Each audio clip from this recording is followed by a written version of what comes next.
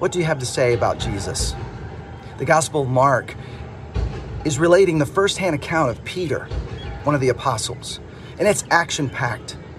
He tells stories that took Matthew 8 chapters in just 1 chapter.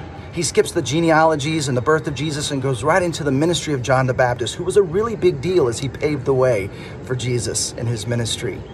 We then see the baptism of Jesus, the temptations of Jesus, then the disciples following Jesus, and then some of the healings that he began to do.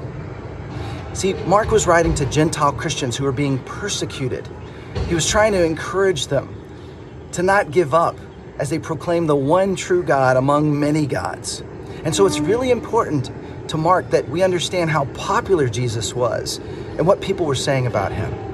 I mean, Mark himself said he is the Messiah, the Son of God. John the Baptist said that I'm going to baptize you with water, but Jesus will baptize you with the Holy Spirit. We even have the voice of God at the baptism of Jesus. Miraculously, the crowd heard a voice from heaven say, "This is my Son whom I love. With him I am well pleased." We see the disciples immediately choosing to follow Jesus. People who were healed telling everyone they knew. The only people not talking about Jesus were those who were demonized, who Jesus would not let reveal his identity. It says news about him spread everywhere, and people from everywhere came to follow him.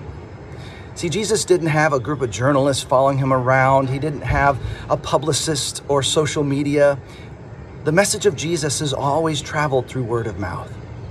Who's someone that you can talk to about your spiritual journey? Even if you're not following Jesus, is there someone you can talk to about what you're learning? Or if you do follow Jesus, ask someone about their spiritual journey and share about your own.